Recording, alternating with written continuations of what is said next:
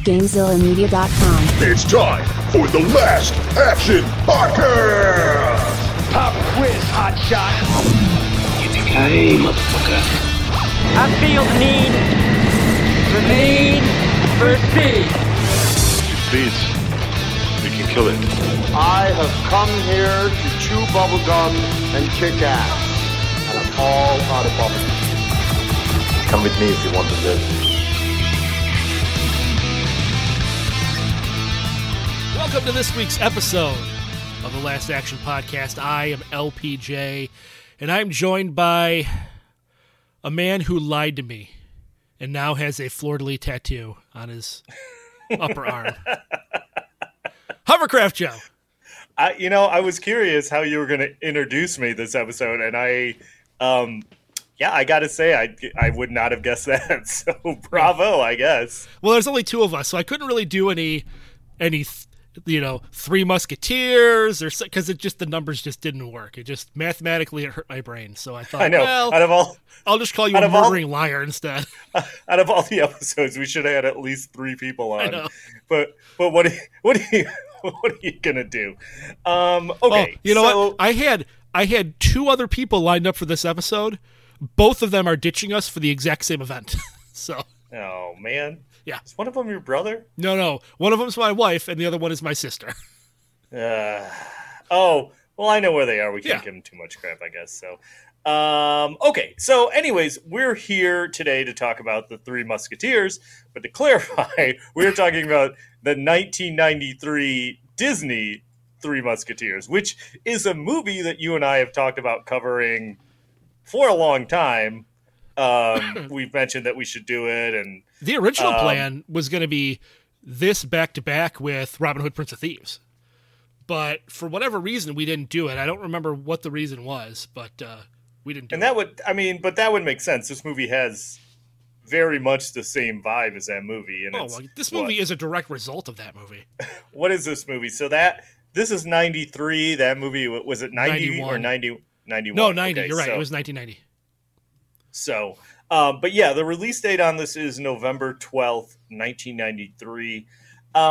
This is a tricky one because I remember seeing this like when it came out, but for the life of me, I couldn't tell you if I actually saw it in the theaters or I just saw it on like home video, or I know when I had seen it before, and it, like we said, it has those Robin Hood vibes, and I know I had seen it.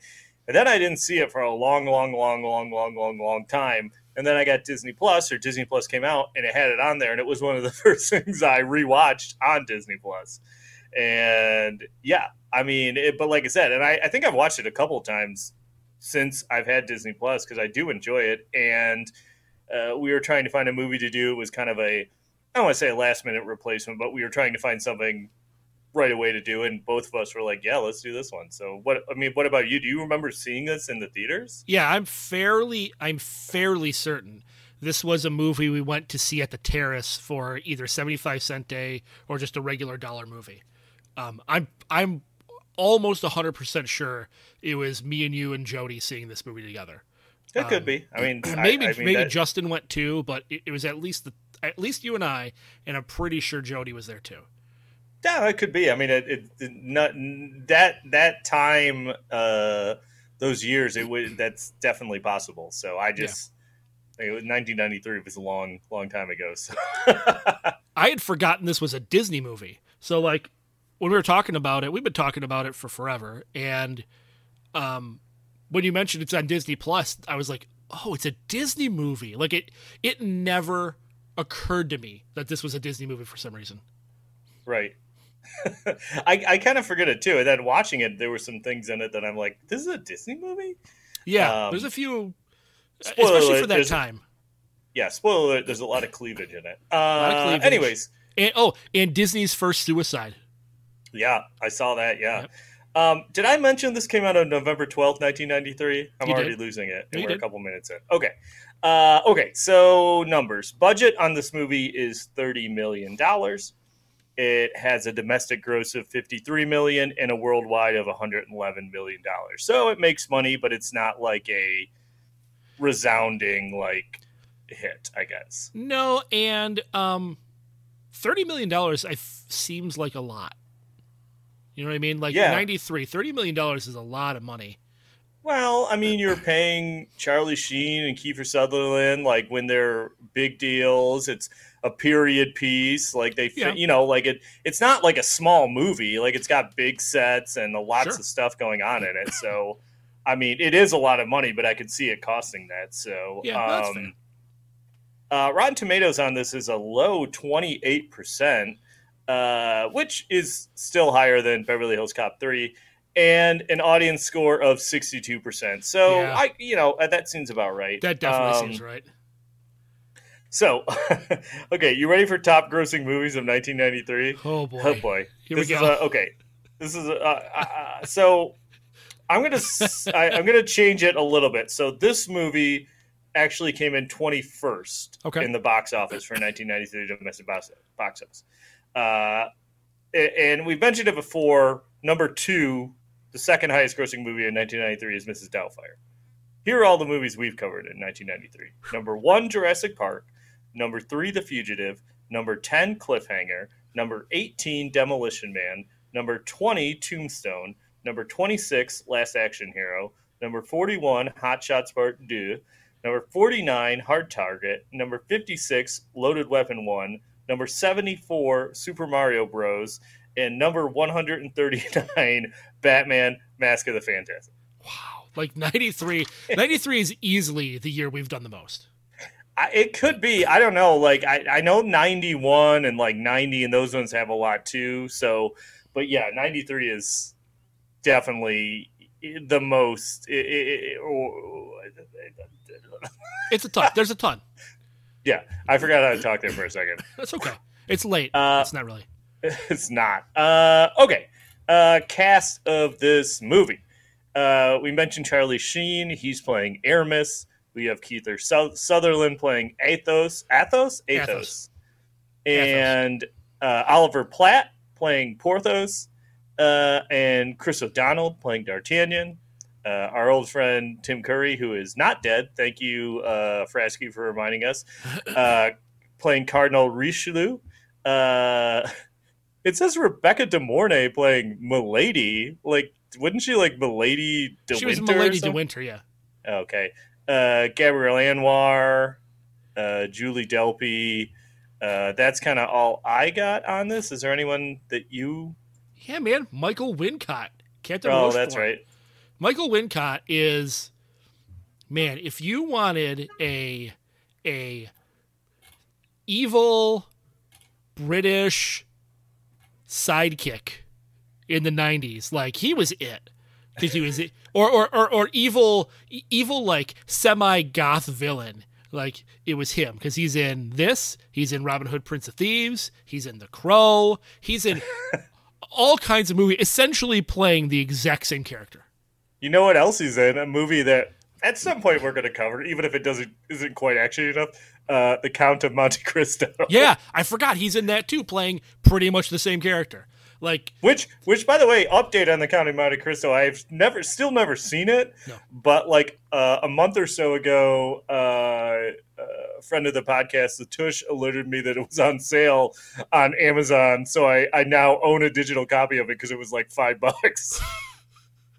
And you still haven't watched it.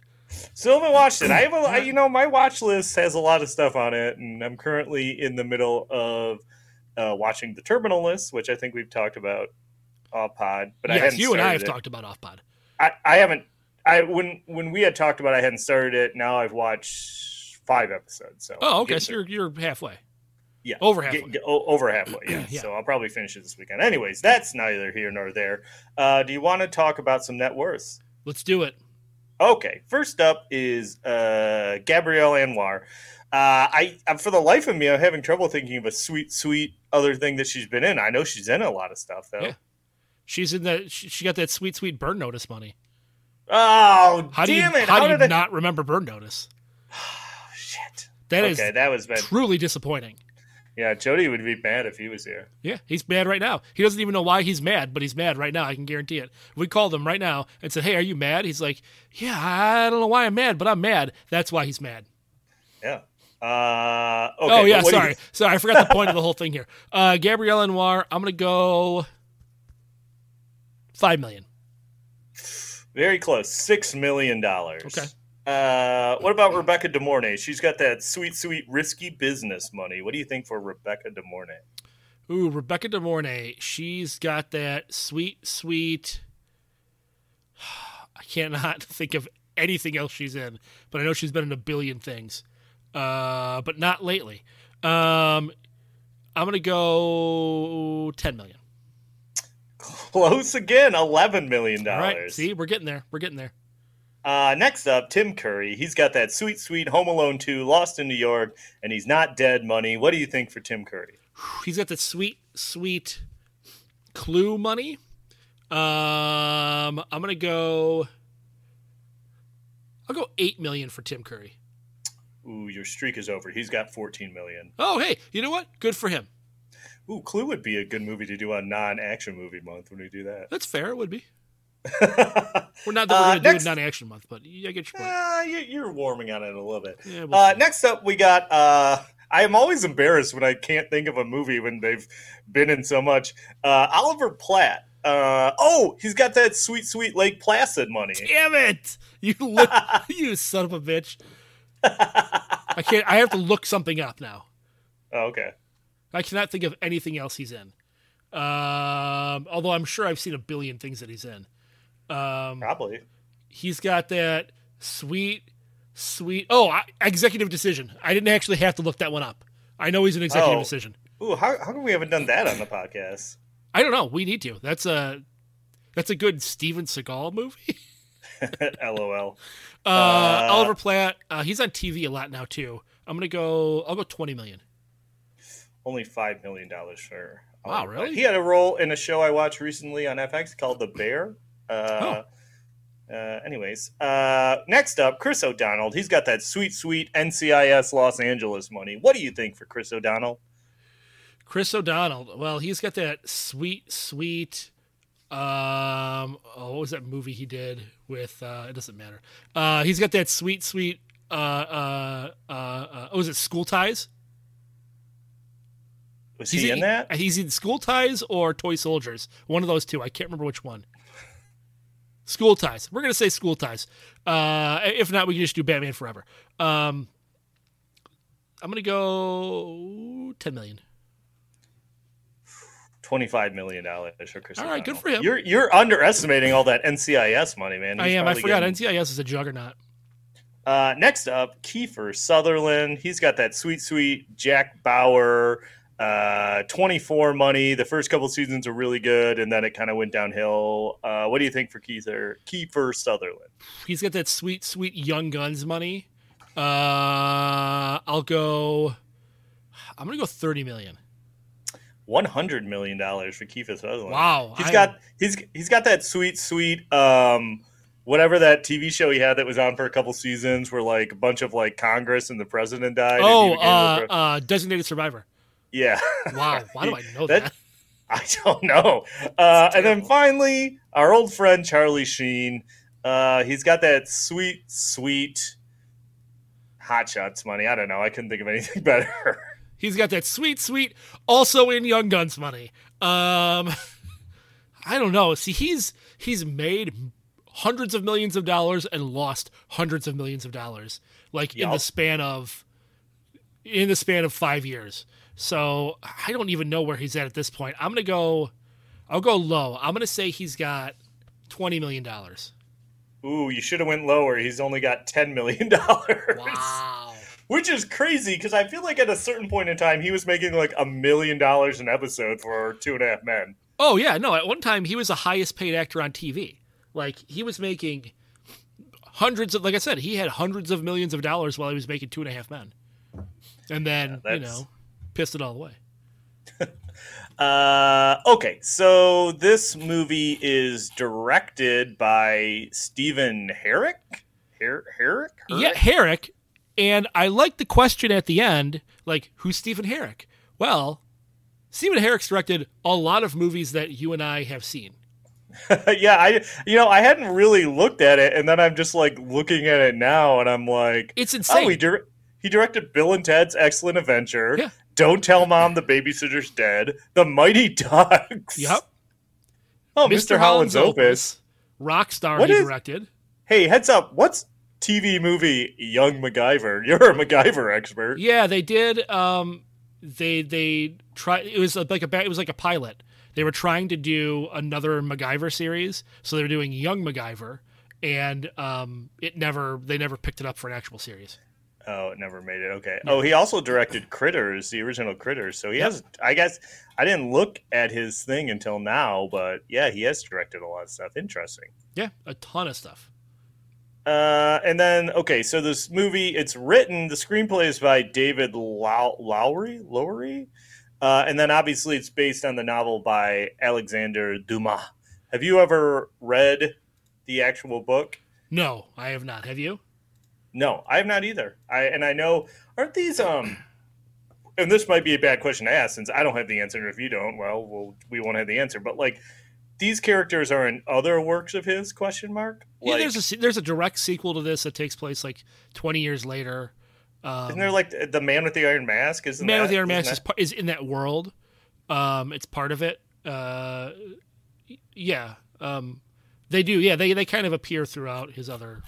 and there's been a lot. I mean, like obviously, there's been a lot Oh, of it's- different incarnations of these characters in movies, right? Like I could probably think of like 3 or 4 different film versions of this. I had to it took me a second to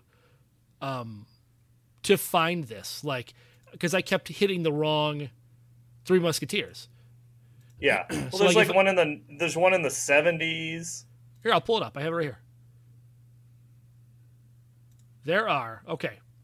So there was one in 1921, 1948, 1973, 1978, 1993, which is this one, 2001, and 2011. Like that's Jesus. 1, 2, 3, 4, 5, 6 movies. I think one of them was actually a musical. Yeah, one of them was a musical. It's crazy. Like, this has been adapted so many different times. There's also and maybe you mentioned it when you get through it, but I know one of them is like an animated Disney version of it with like Mickey and Donald, and Yes. I know there's that because that's what Disney Plus recommend I watch when I finish this one. Yep.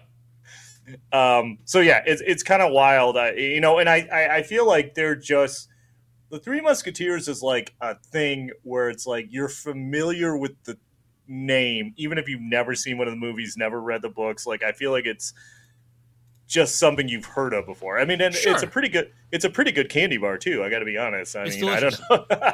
know. Well, and people are familiar with All for One, One for All, and that Yeah. whole thing, and just the concept of like, a special organization protecting the king, kind of like the Knights of the Round Table. Like, people are familiar with that concept, and a lot of it comes from the Three Musketeers. Right. Okay. Taglines. Do it. There's only 3. Okay, this first one I don't know.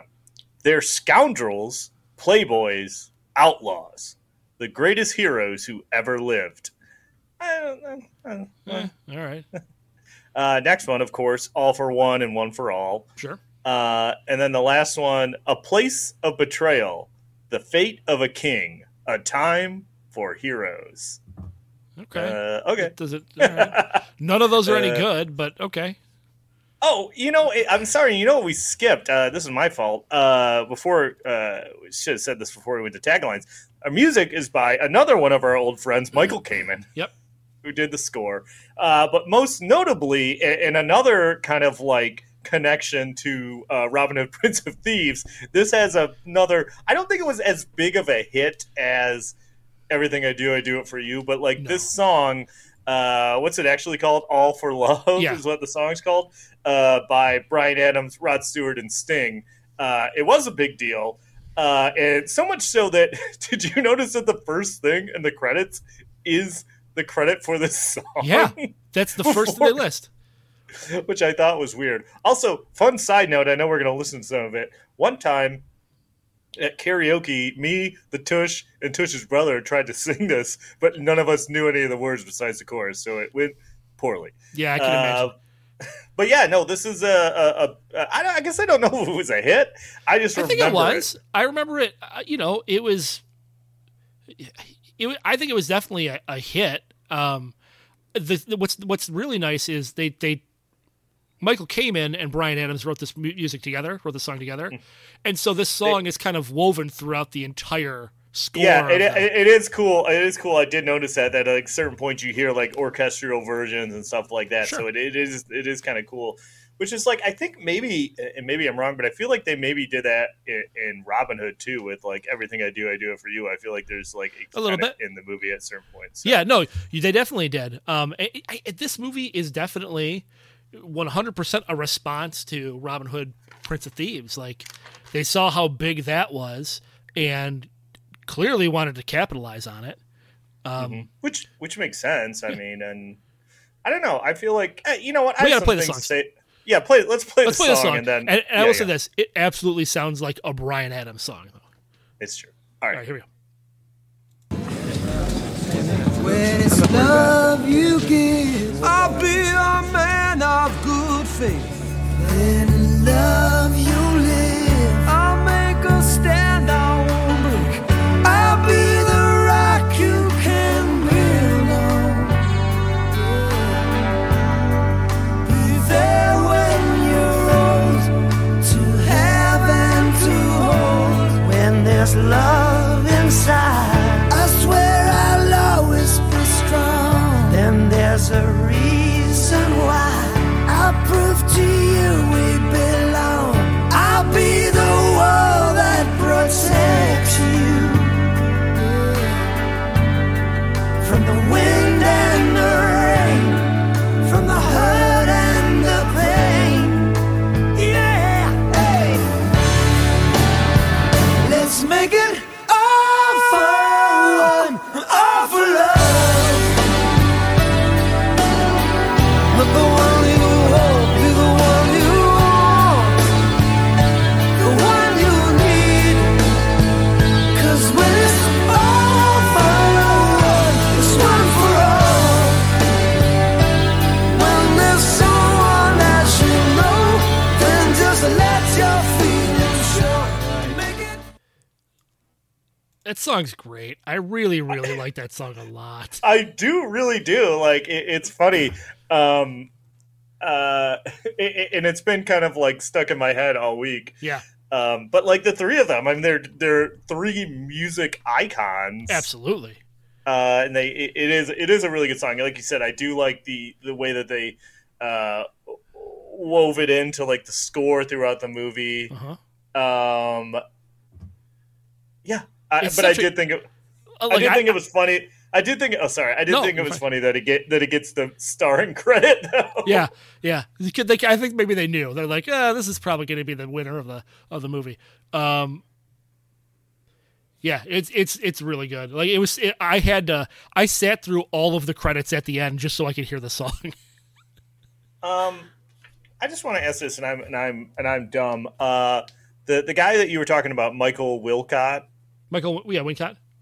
Wincott. He's like the sheriff of Nottingham's like second in command.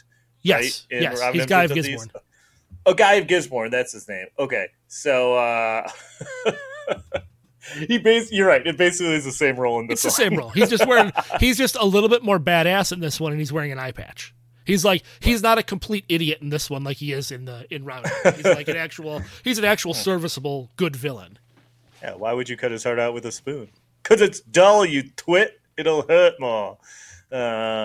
Anything else that you want to mention before we start talking about the plot of this movie? I mean, we should talk about when they started making this movie. There was three other productions going into three other like scripts getting produced and going into production for the Three Musketeers, and which is weird, but also like we talk about this all the time. Like we just covered a couple weeks ago Armageddon, yeah, and that was the same thing with Deep Impact. It seems to be weird. I don't know. Yeah, but anyway, sorry. Go ahead. They just so Walt Disney, Columbia, and TriStar were all developing three separate Three Musketeers, and at one point, somebody was like Columbia was mad at Disney and said they were stealing concepts from their film, which is ridiculous because it's from the book. Right. Eventually, they settled out of court. Columbia just stopped making their picture at that point. TriStars fell through, so this was the only one left that actually went into production.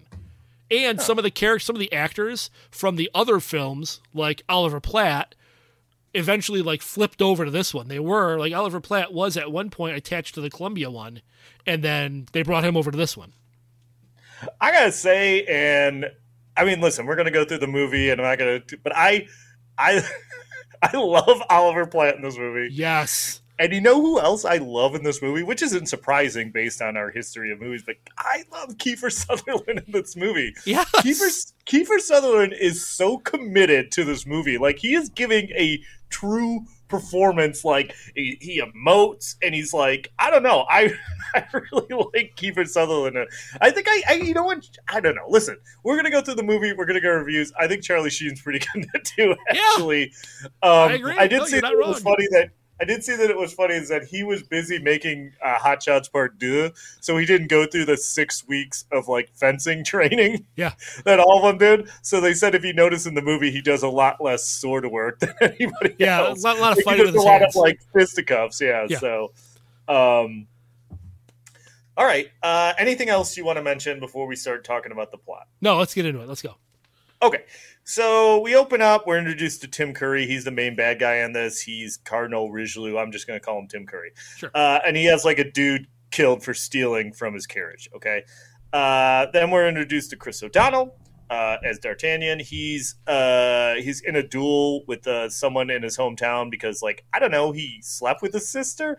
I don't know. Like, they never really say. I don't know if that's because it's Disney movie or whatnot, but they're like dueling for her honor, and then all his brothers show up, and there's like a high-speed horse chase, which isn't that cool, although it is kind of cool when he like stands on the horse and like jumps on the log and then jumps on the other side of the horse, or jumps on the horse on the other side of the log. Yes, that was very cool. There's a lot of really good stunt work in this, like really good, like classic film stunt work in this.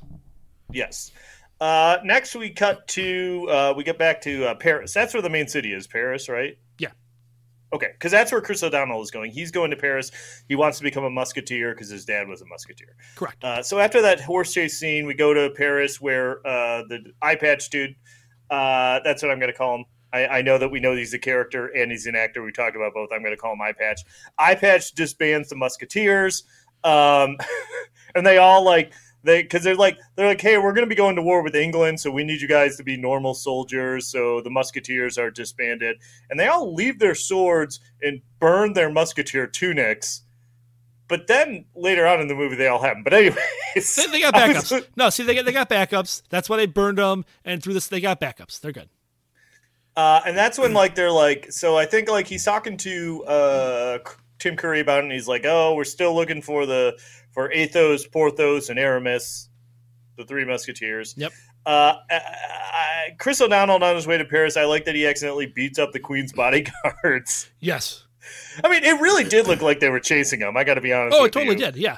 And he has like a brief exchange with Julie Delpy's character, who's like the Queen's handmaiden or whatever, which is like the weirdest thing about this movie is like that they like there's like a romance between her and Chris O'Donnell, but it's like they shared like 3 scenes together, and one of them's the last scene. I don't know. It seems like weird, like it doesn't need to be in the movie, I guess. Yeah, it's very strange. It was definitely a kind of a Disney thing. He's got to have a love interest and have a happy ending at the end, and yeah, it was strange because their first meeting is he's beating up their guards, and they talk for maybe 2 minutes, instantly fall in love, and then she rides away. And then they don't have another speaking scene together, I don't think, until the end. No, they don't. I don't think they speak again until the end. She gives him the sword. Yeah. And they kiss at the end of the movie, but I don't think they talk. I don't think so, yeah. I think that's really it.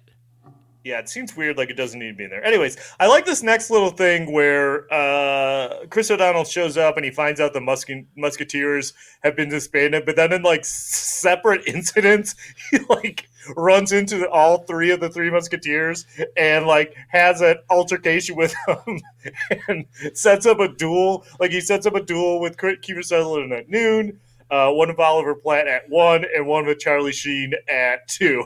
Yeah, I like that. I like that a little bit. It's pretty funny.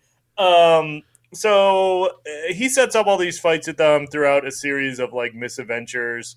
Tim Curry talks to the Queen, and they like it was like an arranged marriage. I can't remember where she was from. Austria, and the king's super young, and I'm like, I don't know. At first, I just like Gabrielle Anwar seems a lot older than the king, but then like later on, I was like, well, maybe they're not that much different in age. I don't know. It's neither here nor there. She seemed really young, especially seeing her in Bird Notice. She looked very, very young in this, like comparatively.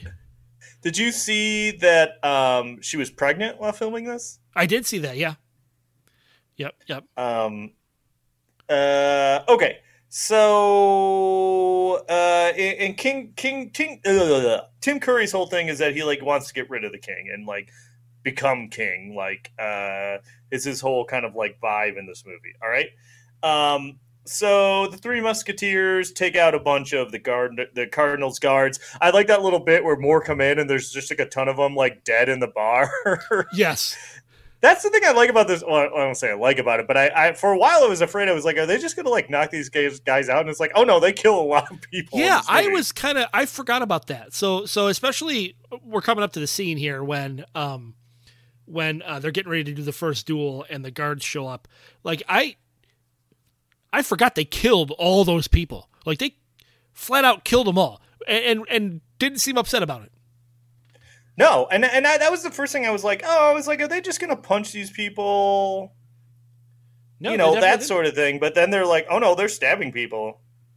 Oh yeah, lots of stabbing. Like, I mean, there's no blood. You don't really see blood at all in this movie, but they're definitely getting stabbed. Okay. So they take out a bunch more of the guards that are led by Eye Patch, and that's when we learn that we'll learn more about his backstory, but that he used to be a musketeer and he got kicked out of the Musketeers. He got we're talking Eye Patch. He got kicked out of the Musketeers because what was the reason? It was something with D'Artagnan's father. I think they say like conduct unbecoming of a musketeer or something like that. Like he turned on one of them. I think he turned on. Well, no, they explain later. I was going to wait to explain that till we get to that part. But yes. It is eventually revealed that like his dad, he betrayed D'Artagnan's dad and was the one that killed him. So, right. Okay. So Chris O'Donnell shows up to have his 3 duels with them, and it's pretty funny. And then Eye Patch shows up again with a bunch of more of his guards, and they all team up. Chris O'Donnell teams up with the Three Musketeers to kill a bunch more of the Cardinals guards. Yep. And I do like during that fight at one point, Oliver Platt uses a bolo. Uh-huh. I'm like, he's also got that, like, he's got that one thing that like cuts the sword in half. Yeah, it's like a knife that splits into 3 knives and then it cuts the sword. He's got all kinds of gadgets in this. Like that's his thing. His thing is he's got gadgets, and apparently he was a pirate at some point too. Yeah, I guess Porthos the pirate. Yeah, I love Porthos. I do like him. Okay, so they win the fight, but the Three Musketeers tell Chris O'Donnell, he's like, they're like, the Musketeers are done. Go home. You know, he can still get out of here. But he ends up getting caught by Eye Patch. Okay. Yep. Tim Curry has a secret meeting with Rebecca De Mornay. And this is where I had my first note that's like, man, Tim Curry is such a perv in this movie. He's so creepy and gross. He's so creepy in this. And like Chris O'Donnell like gets free and he spies on him and basically finds out the Cardinals' plan is he wants to make a secret deal with England. And to like call a truce with England, he's going to kill the king, and then he's going to become the king of France. Yes, and he's sending Rebecca De Mornay on a special mission to the Duke of Buckingham, I think it is, to sign this treaty. And Chris O'Donnell overhears all this. Yeah, because I think the Duke of Buckingham was going to do the same thing to the King of England. Right. Yeah. I think they talk about that or allude to it. Okay, so Chris O'Donnell hears all this, but then he gets caught. He gets caught by Eye Patch again. Eye Patch also takes his sword, which is his dad's sword. Yeah, anyway. Which is super fancy, way more fancy than any of the other Musketeer swords. It's true. Okay. So he's about to get executed. The Musketeers show up and save him from being executed. I think very similarly to the way Robin Hood handled it in Prince of Thieves. Yeah, when they rescue Will Scarlet, Yeah. or all those people. Yeah. A little different. They were being hung, and he was going to get his head chopped off. But still same thing. Similar concept. So then they steal the Cardinals' carriage, and there's a big horse chase scene, which is kind of fun. I like how they're like drinking all his like wine and stuff like that. I feel like this movie makes it seem like it's a lot faster to reload one of those old school pistols than it actually would be, but I wouldn't know. I guess I don't go around shooting muskets. Ooh, okay. So, and then they eventually set the carriage on fire and like push it down a hill at the bad guys. And I don't know why it hit some things, and there's a lot of explosions. I wasn't quite sure why there were so many explosions. I think for whatever reason, that cart that they ran into was filled with gunpowder, like dozens of barrels of gunpowder. Oh, all right. Well, okay. So the sorry, I lost my place. The Cardinal puts a bounty on their heads. Tim Curry puts a bounty on the Three Musketeers' heads. Yeah. That's when this is my second note that says, "Man, there's a lot of cleavage in this for a Disney movie." Yeah. Then it's kind of a weird scene, but also I like it because like we get a little bit of like they're having fun at the bar where they're all just like Three Musketeers are all talking about the different ways they like to hit on women. Yep. But then like he goes and talks to Kiefer Sutherland, and like he's like brooding, and we kind of learn his backstory. Kiefer Sutherland is emo as fuck in this movie. He is so emo. And we learn his backstory that he had like a wife, but then I don't. How would you explain it? I'm sorry. Okay, so he fell in love and got married, right? He didn't realize that she had previously been married, killed her husband, and was marked with the fleur-de-lis, stating that she was a murderer.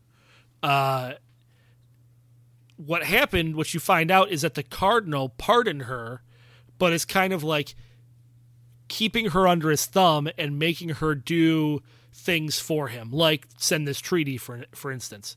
So Kiefer Sutherland was the one who essentially called the police on her and had her arrested and taken away because he was so ashamed that she was a murderer.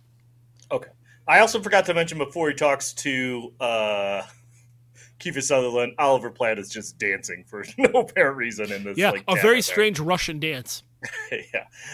So like the next morning they're riding away, and like I was a little confused by this. So there's like a tower where people are shooting cannons at them. Yep. But it's like, I feel like cannons, take a while to reload. And they like stop. Like one cannonball shoots and they stop and stay in one spot. I'm like, just keep riding. Like, yeah, I feel like you'll get out of range pretty fast. Also, that's the thing that I have a question about. Like, and you probably don't have answers to this. You're not an expert on cannonball technology, but like, you don't know. They make it seem like you could control the distance that a cannon fires. But can. How could you control the distance that a cannon fires? Well, you tip it up. You pitch it. Oh, okay.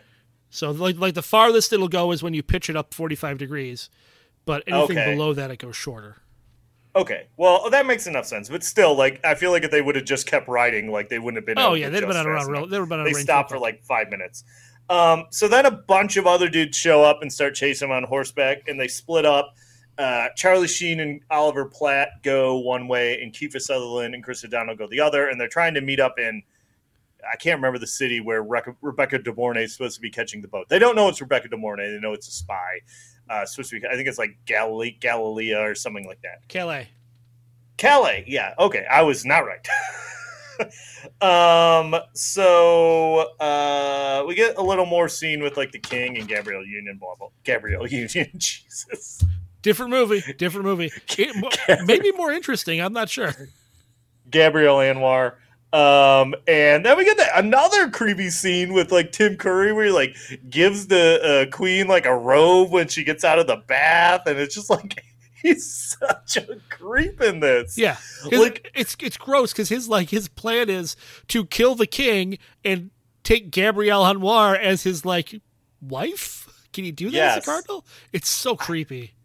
It's so creepy. Okay. So Kiefer Sutherland and Chris O'Donnell, they get like ambushed again. Like the guys catch up to them, and Kiefer Sutherland's like, "Hey, you go on. You got to stop the spy. I'll stay here." And so he leaves them, and he rides and he rides and he rides and he rides.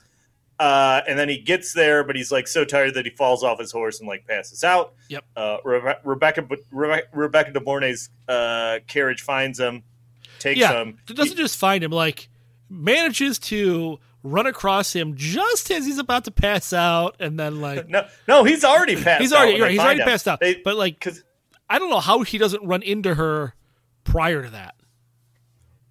I don't know, but then so he passes out. He wakes up. We get some more cleavage.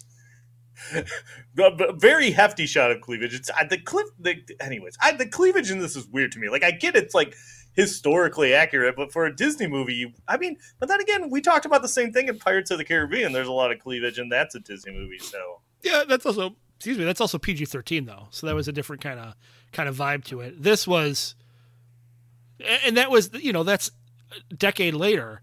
This is 93 Disney is a little bit different. So anyways, he's meeting with, or he's in the room with Rebecca De Mornay. He figures out that she's a spy, but he gets captured and they're taking him to the boat. And I think they're going to kill him. But then it turns out that Charlie Sheen and Oliver Platt are waiting on the boat disguised as because it's funny because they're like, hey, we're getting on the boat. And they're like, oh, all the guys on the boat are dead. And Oliver Platt and Charlie Sheen show up and start beating it. That's when like Oliver Platt throws off his cloak, and then the guys are like, "Oh, Porthos the pirate!" And they like jump overboard. Yeah, it's like, so okay, and they don't really explain much of that. It's just no, they don't explain it at all. Rebecca De Mornay tries to run away, but she runs right into Kiefer Sutherland, who apparently survived. There's also a little thing where like there's a dude looking for Rebecca De Mornay because she killed his brother. Yeah. Is that the one? That's the husband that she killed. Okay.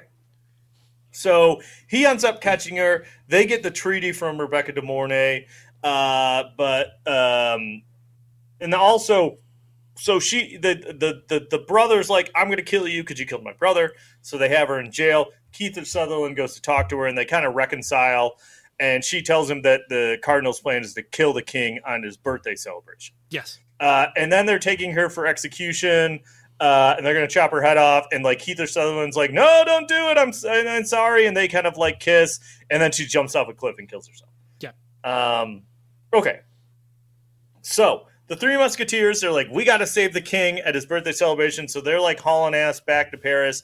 Like somehow, like, I don't know how they know where all the Musketeers are. And they just have like a crossbow, and they're shooting like arrows with a message on it that says the like one for all and all, or is it all for what? It says all for one. Yeah, all for one.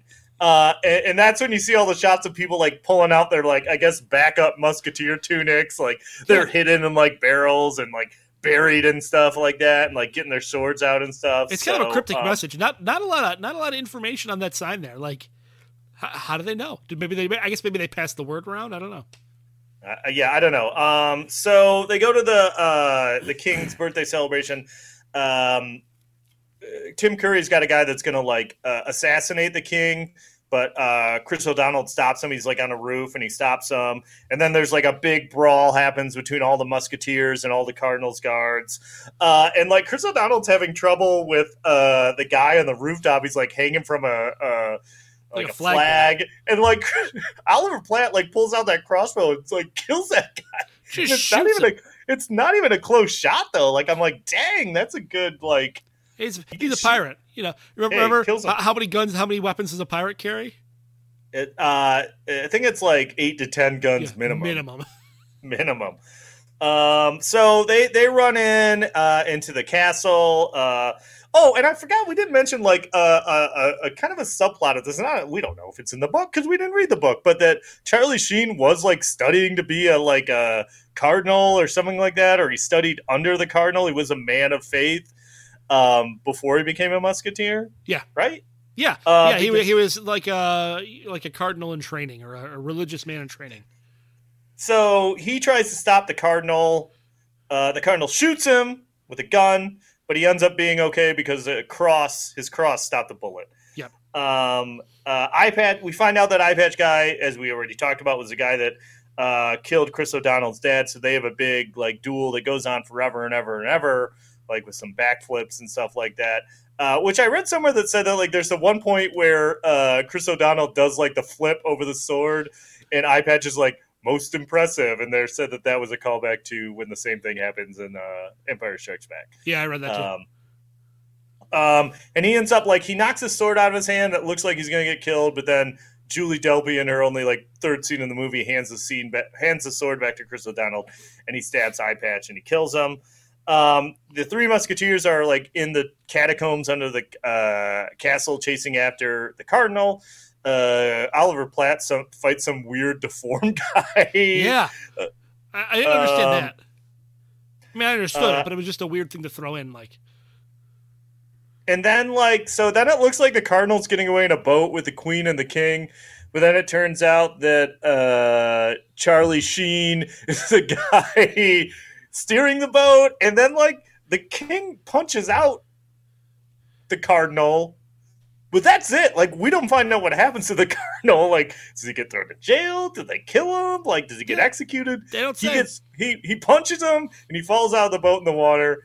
That's it for Tim Curry.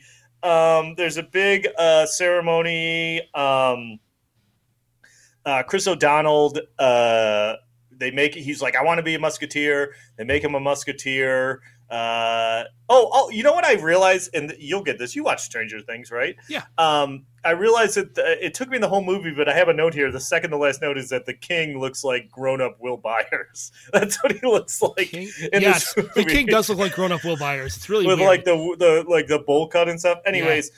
So they make him a musketeer, and they're like, so they're like leaving, and they're like, what are we gonna do? And they're like, we're gonna like protect the king and do this and stuff like this. And then the dude from the beginning of the movie shows up with his brothers, and he's like, D'Artagnan, I'm gonna get you now.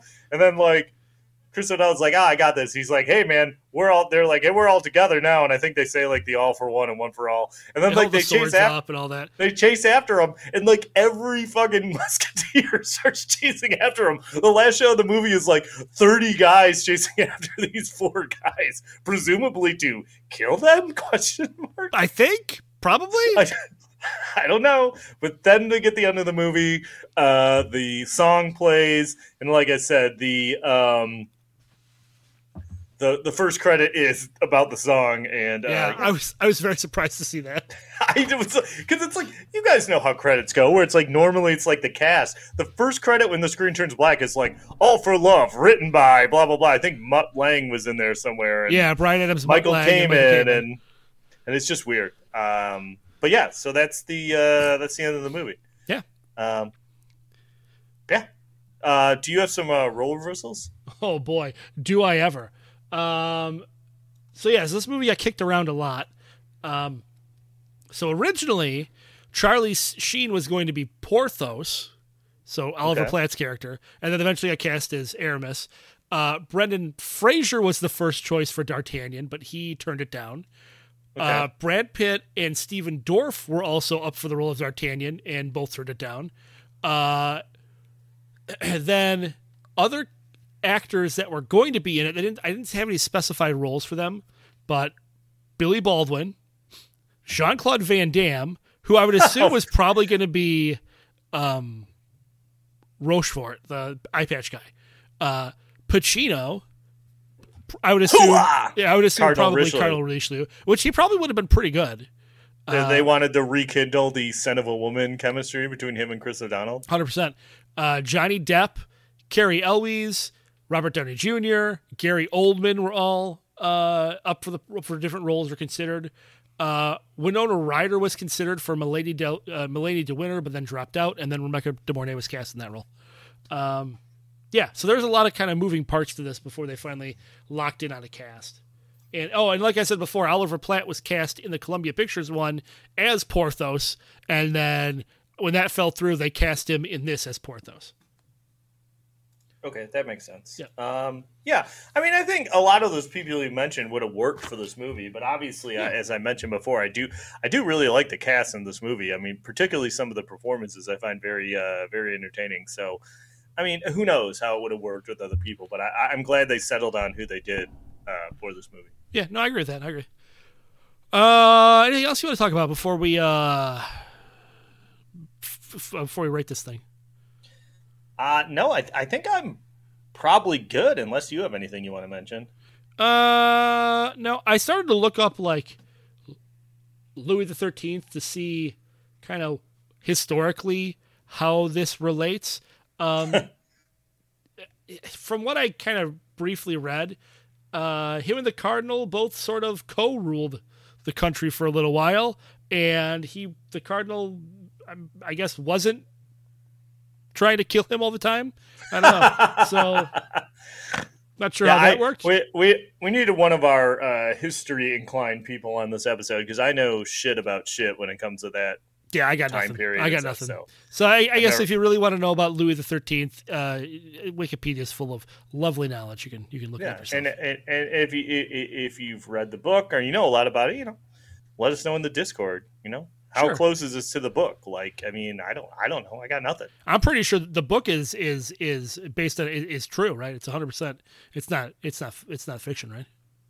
No, I didn't mean that. I meant is this movie? Is the plot of this movie close to the plot of the book? Oh, okay. That's what I meant. All right. All right, let's rate this thing.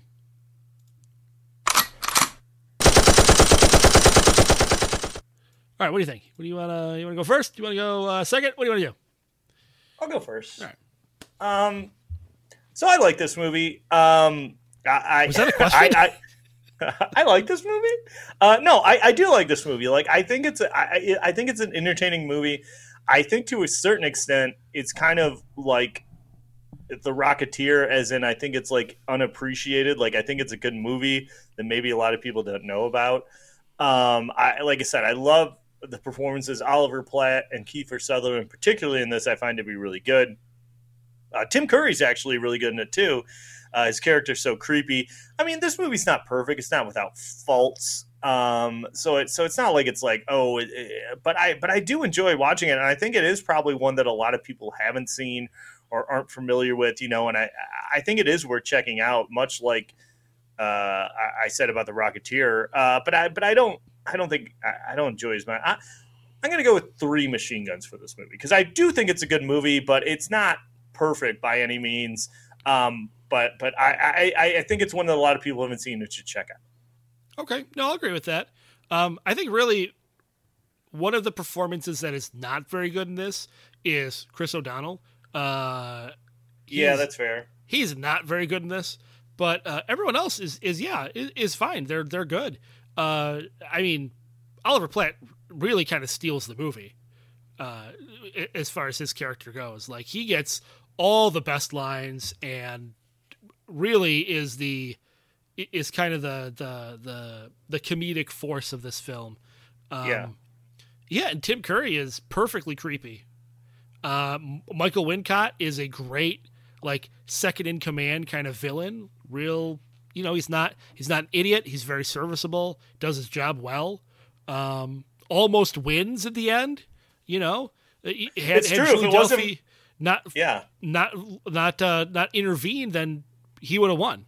Mm-hmm. So I think that was nice to see. You're right. The plot is somewhat confusing, like in parts. Like see it a couple times to really kind of get the plot.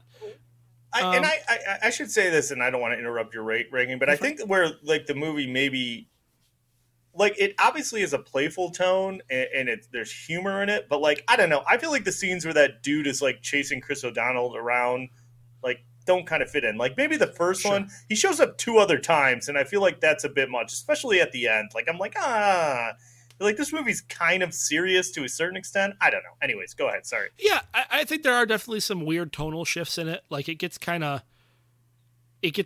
dark, like when Kiefer Sutherland's talking a lot of times, and the stuff with Rebecca De Mornay and Cardinal Richelieu is pretty dark. And it's such a weird juxtaposition from all the light stuff that's in it. So I think tonally it kind of flip-flops around a little too much. But it's certainly entertaining. Like, you're right. I think it is underappreciated. It's a very entertaining film. I think people should watch it. This song is really good. Like, the music's great. Good, yeah. Like, even the score is really good in this. Like, the music is very, very good. No, I agree. Well, Michael Kamen's a solid. Sure. You know. Yeah, you're right. But every once in a while, he'll kind of phone it in for a couple, like he did the music for, 48 Hours? He really phoned it in for that. Which is the one where he just, just reused the Commando music. I think that was 48 Hours. Yeah, it was. It was 48 Hours. He just reused the Commando music, yeah. Right. Every once in a while, he'll phone it in. This one, he did not phone it in. Like, it's a great score. Overall, I'm going to say, I'm going to go 3.5 Machine Guns, because I think it's also rewatchable, too. You know, it's one of those movies where you can just sort of put it on and not have to think about it and just kind of enjoy the silliness of it. You know what? I'm going to move me up to 3.5 Machine Guns as well. Okay. Because you're right. It is rewatchable. Yeah. And it's not long. And I don't know.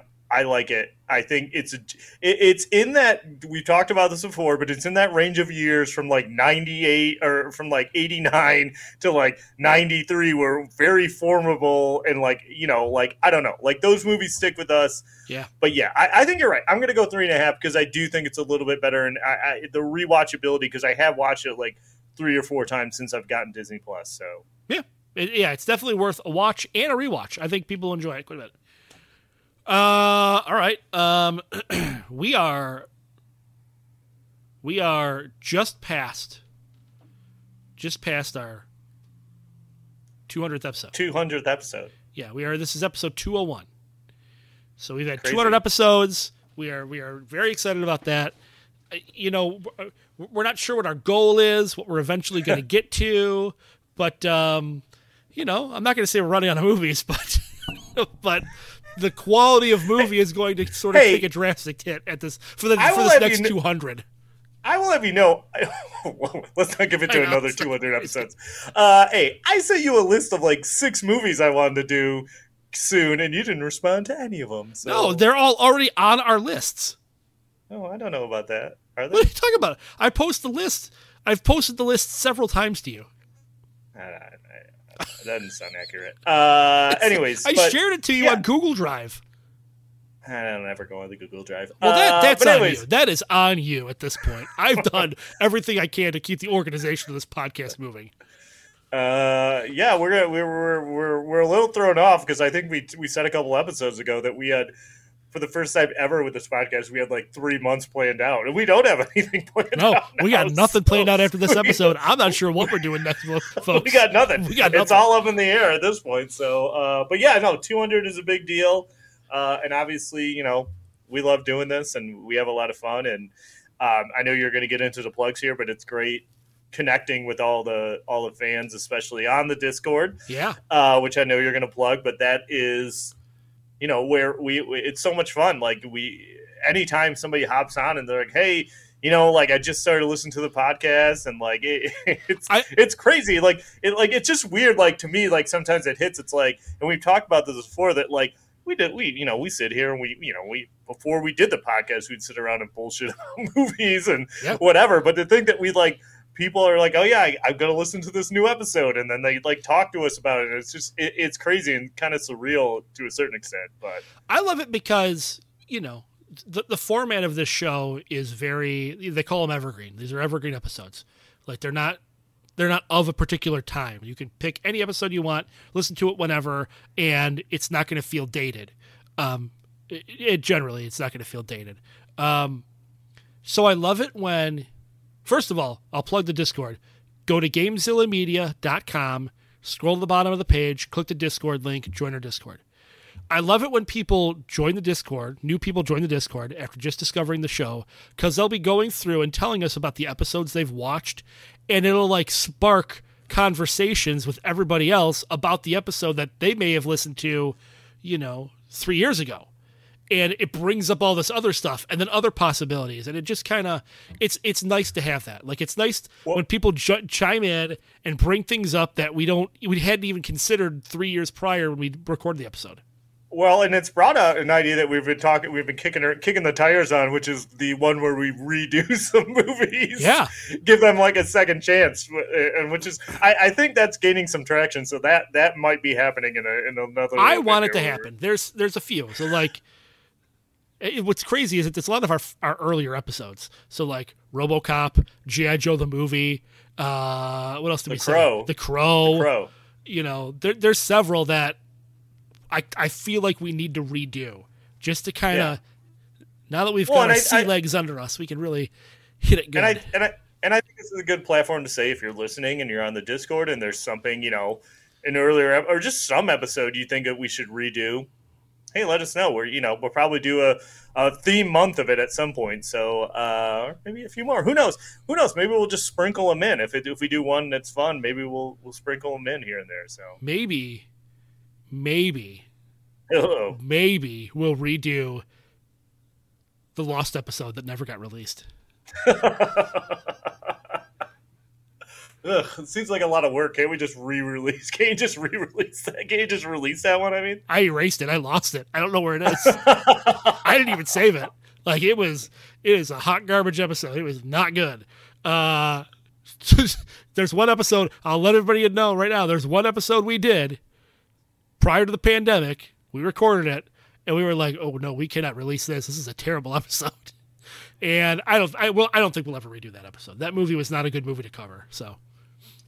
Right. Well, and there's a couple movies that we that's one that you guys recorded and didn't release. There's like one or two that we got very far in the stages of gonna do, as in like I took notes and watched the movie and we didn't end up doing. But who knows? Maybe some of those will come There's back. A couple. But anyways, like LPJ said, if you listen to the podcast regularly and you're not on the Discord, you should join and participate in the channel, because there's a lot of like-minded people and we have a lot of fun, and people bust me and LPJ's balls all the time on there, but it's a lot of fun. But also we're on all the other social media platforms: Instagram, Twitter, Facebook, but the Discord is where we probably have the most interactions. Yep. Oh, one of those things I've realized from Discord is we get a lot of people in the military that listen to our show. Like, I had no idea. So, you know what? Mm-hmm. A salute to you, all of you in the military. Thank you for your service. We appreciate it. Yep. Absolutely. And yeah, if you want to chat with us, we'd love it. We love chatting with people. Anyway, you can also check us out on Instagram and Facebook and Twitter. I just said that. And you can go to GameZillaMedia.com. You scroll to the bottom of the page, and you can click on the Discord link and join our Discord, because we love chatting with people on Discord. We good? Did I get them all? Yeah, you said them all a couple of times, so I think we're good. Good. Hey, listen, man. All for one and all for love. It's true. There you go. I was gonna bring up but I'm like, again, there's only two of us, so we can't even say we're like the members of that. The Three Musketeers? So. No, the song, like Sting, Bryan Adams, and Rod Stewart. Shotgun Bryan Adams. If I have anybody, I'm taking Bryan Adams. All right, I'll be Sting. That's fine. We'll make. I don't know. Sphinx can be Rod Stewart. Fair enough. All right. This episode of the Last Action Podcast has been terminated. But we'll be back.